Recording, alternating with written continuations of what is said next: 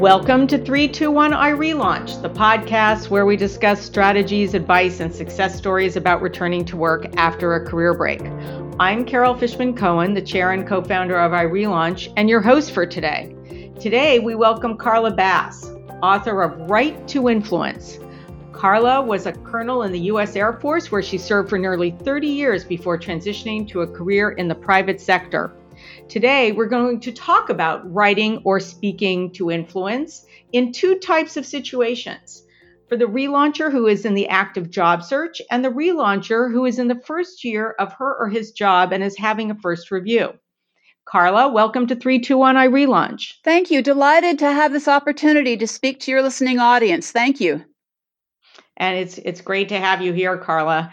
Carla, you're an expert in what you call writing to influence. So how can relaunchers apply this approach in their job searches, whether they're writing to someone for the first time to get an informational interview, or at the recommendation of a mutual acquaintance in the hopes of getting hired? What are the actual steps? The cardinal rule in any communication is know your audience.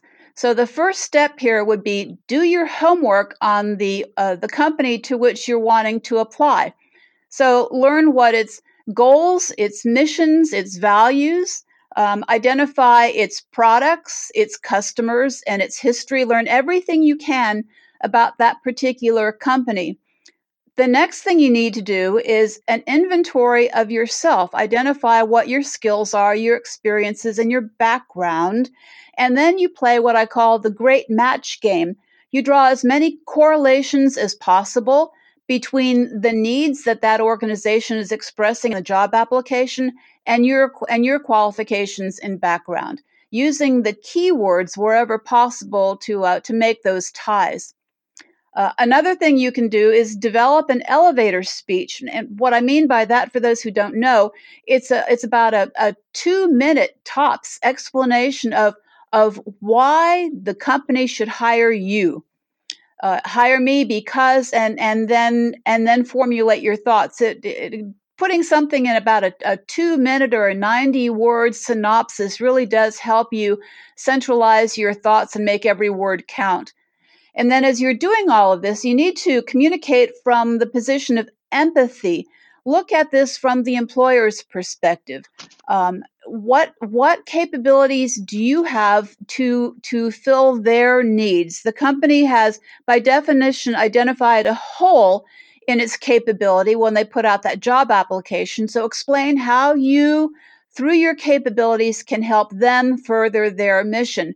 And there's a big difference between, hey, hire me because I've got all these great skills, as opposed to, I recognize your need and I can help you by, and then fill in the blanks.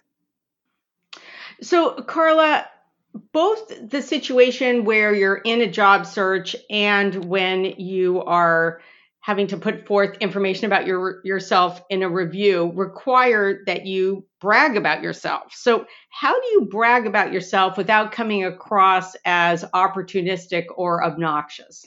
The first thing I advise folks to do is dispense with the concept of bragging.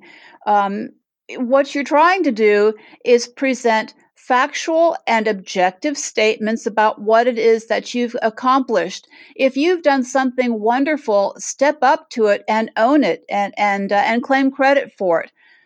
That's not bragging at all. That's just simple statement of fact. So, for example, if you could say designed and proposed a new marketing strategy, which was implemented, increased sales by 30% over the previous year.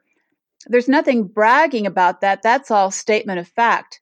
And the other thing I suggest to folks to help them get over this mental block of bragging is pretend that they're writing about somebody else. Pretend that you are trying to further the career of a super talented colleague, or if you're a supervisor of a really deserving subordinate. If you pretend that you're writing about somebody else, that might help you get over this mental stumbling block about bragging.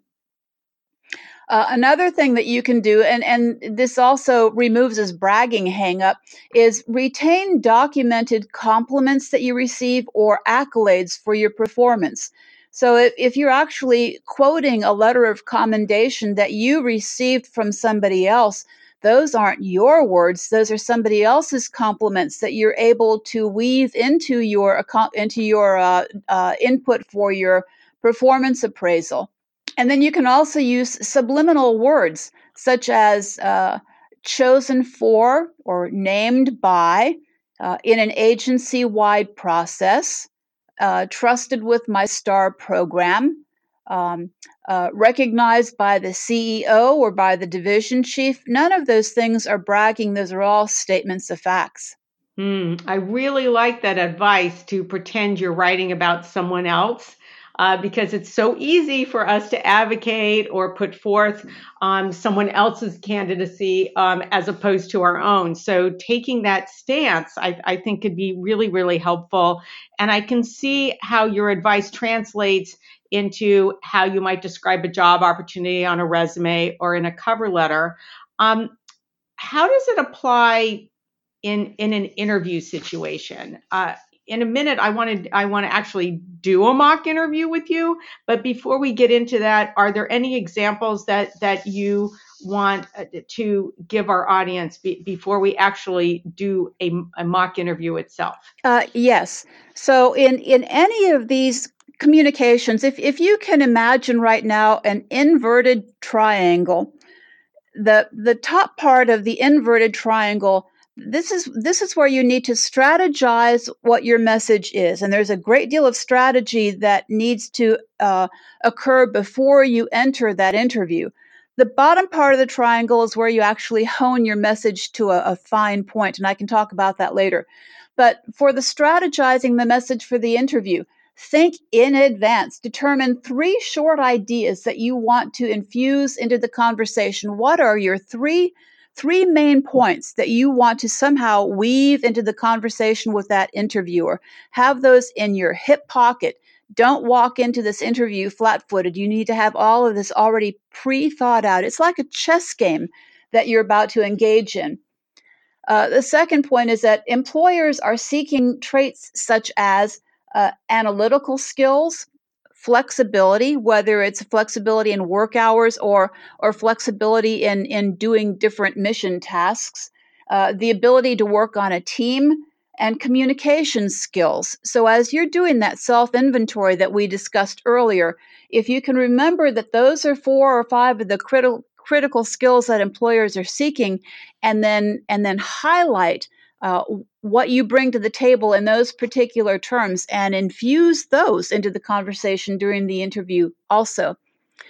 Another area where people sometimes trip up is when the interviewer asks, "So, tell me about yourself," as they always do.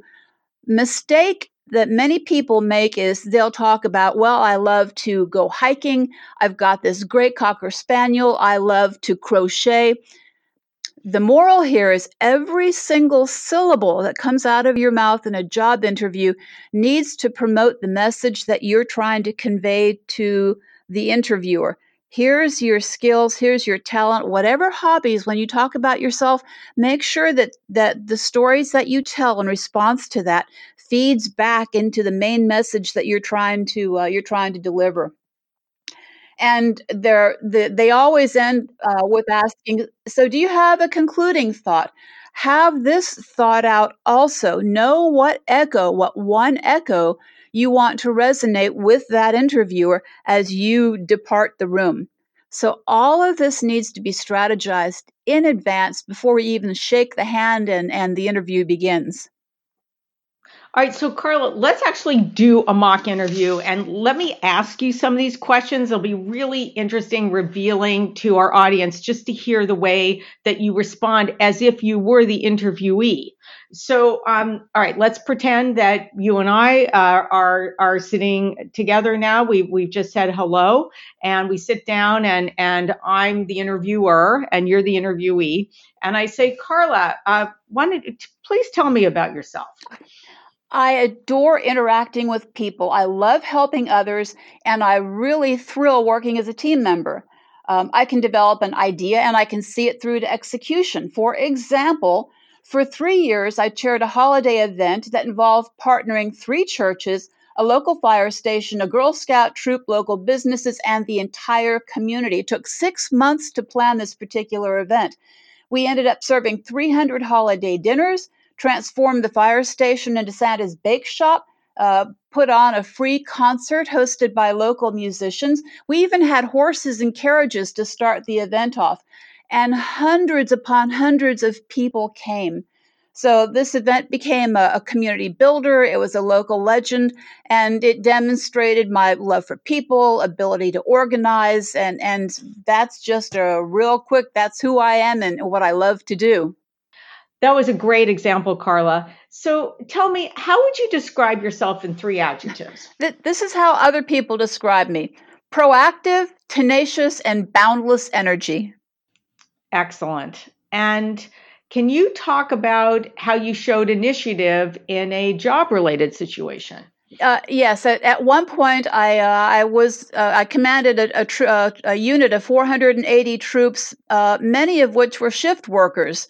So I visited these folks routinely on their midnight shifts. I got to know them. I listened to their concerns, and then I acted to remediate whatever issues they raised.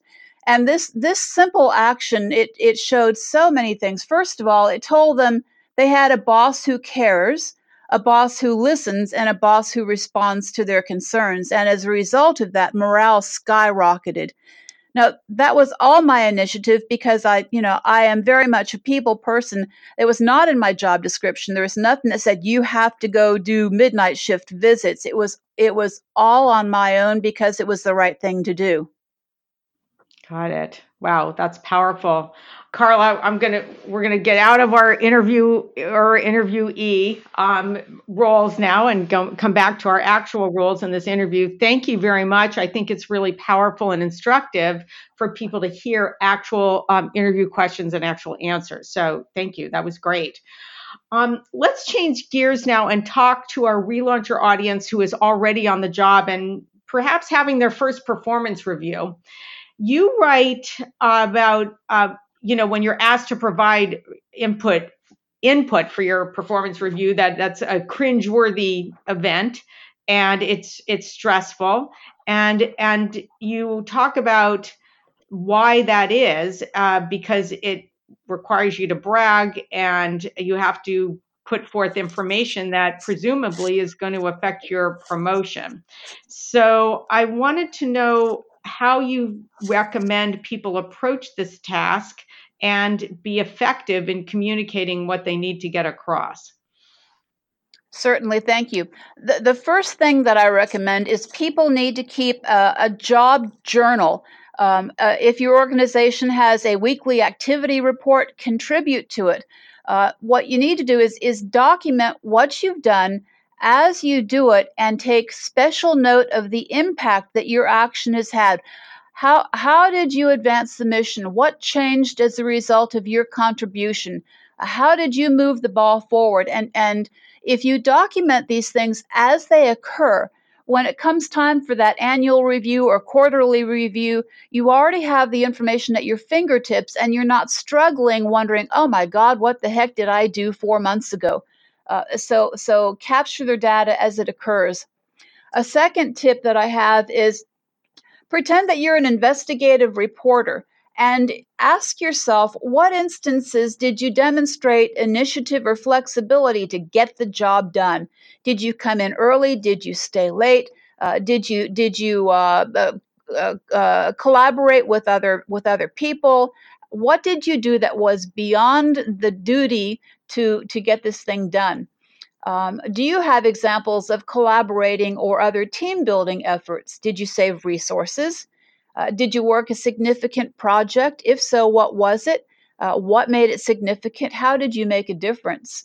And then demonstrated initiative. Did you demonstrate initiative? What happened as a result? So that's the investigative reporter hat that I talk about. And in all of these things, capture the so what. That's something that people often neglect to identify. What happened as a result of, because that truly is the bottom line of what's going to get you promoted. Another tip is to frame the story with detail. Give the reader a mental yardstick to understand what you actually accomplished. So, for example, you could say developed orientation handbooks for onboarding new employees. But it sounds so much better if you say develop 3 handbooks, 80 pages each, and helped onboard 150 people. So that the detail add that extra contour and depth and context to the stories that you're trying to convey. And after you've gathered all of this information, then you need to triage it because usually the inputs they're space constrained. So you identify which ones you're going to include in your submission based on the breadth and the depth of the impact that each one of these actions had. Very good advice. Thanks, Carla. And now, as we're wrapping up, I have this final question for you, and it's the one we ask all of our podcast guests, and that is, what is your best piece of advice for our relauncher audience, even if it's something that we've already talked about today? Yes, recognize that each author, no matter what you're writing, whether it's an email or input for your appraisals, everybody is constrained by 2 things. The author is constrained by time. The reader is busy, tick, tick, tick, seconds are fleeting, and you're also constrained by space. So whether you're writing for the above the fold space on a web page or that space-constrained input for your performance report, time and space. So the author who learns how to write, how to make every single word count by leveraging that time and space often wins. And that's where you get the confluence of that inverted triangle. The top part, I teach how you strategize the message with some of the techniques we've discussed today. And the bottom part, I have 10 word sculpting tools. That's part 2 of Write to Influence, that teaches you how to take your initial draft and hone it, getting rid of the useless words, the redundancy, the words that hog space, making sure that you've got the most important information up front, followed by the ancillary backup information. So if you follow those techniques, that's how you learn how to write powerfully.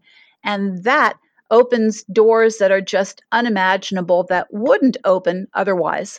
Very good advice. And I'm glad we came back to that triangle because now I'm remembering we didn't talk about what was at the base of the triangle. And you said you'd get back to that later, and you just did. So thank you very much for that additional detail and information.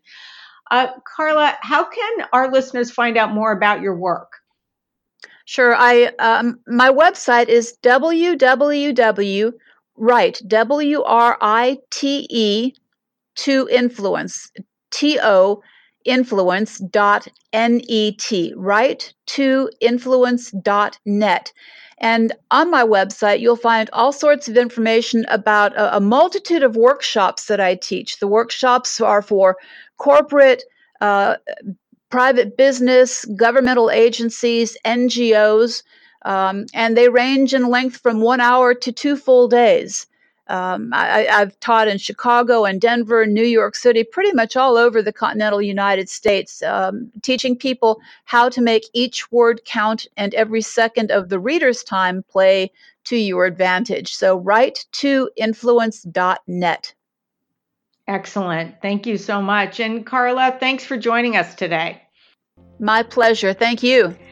And thanks for listening to 321 I Relaunch, the podcast where we discuss strategies, advice, and success stories about returning to work after a career break. I'm Carol Fishman Cohen, the chair and co-founder of I Relaunch and your host.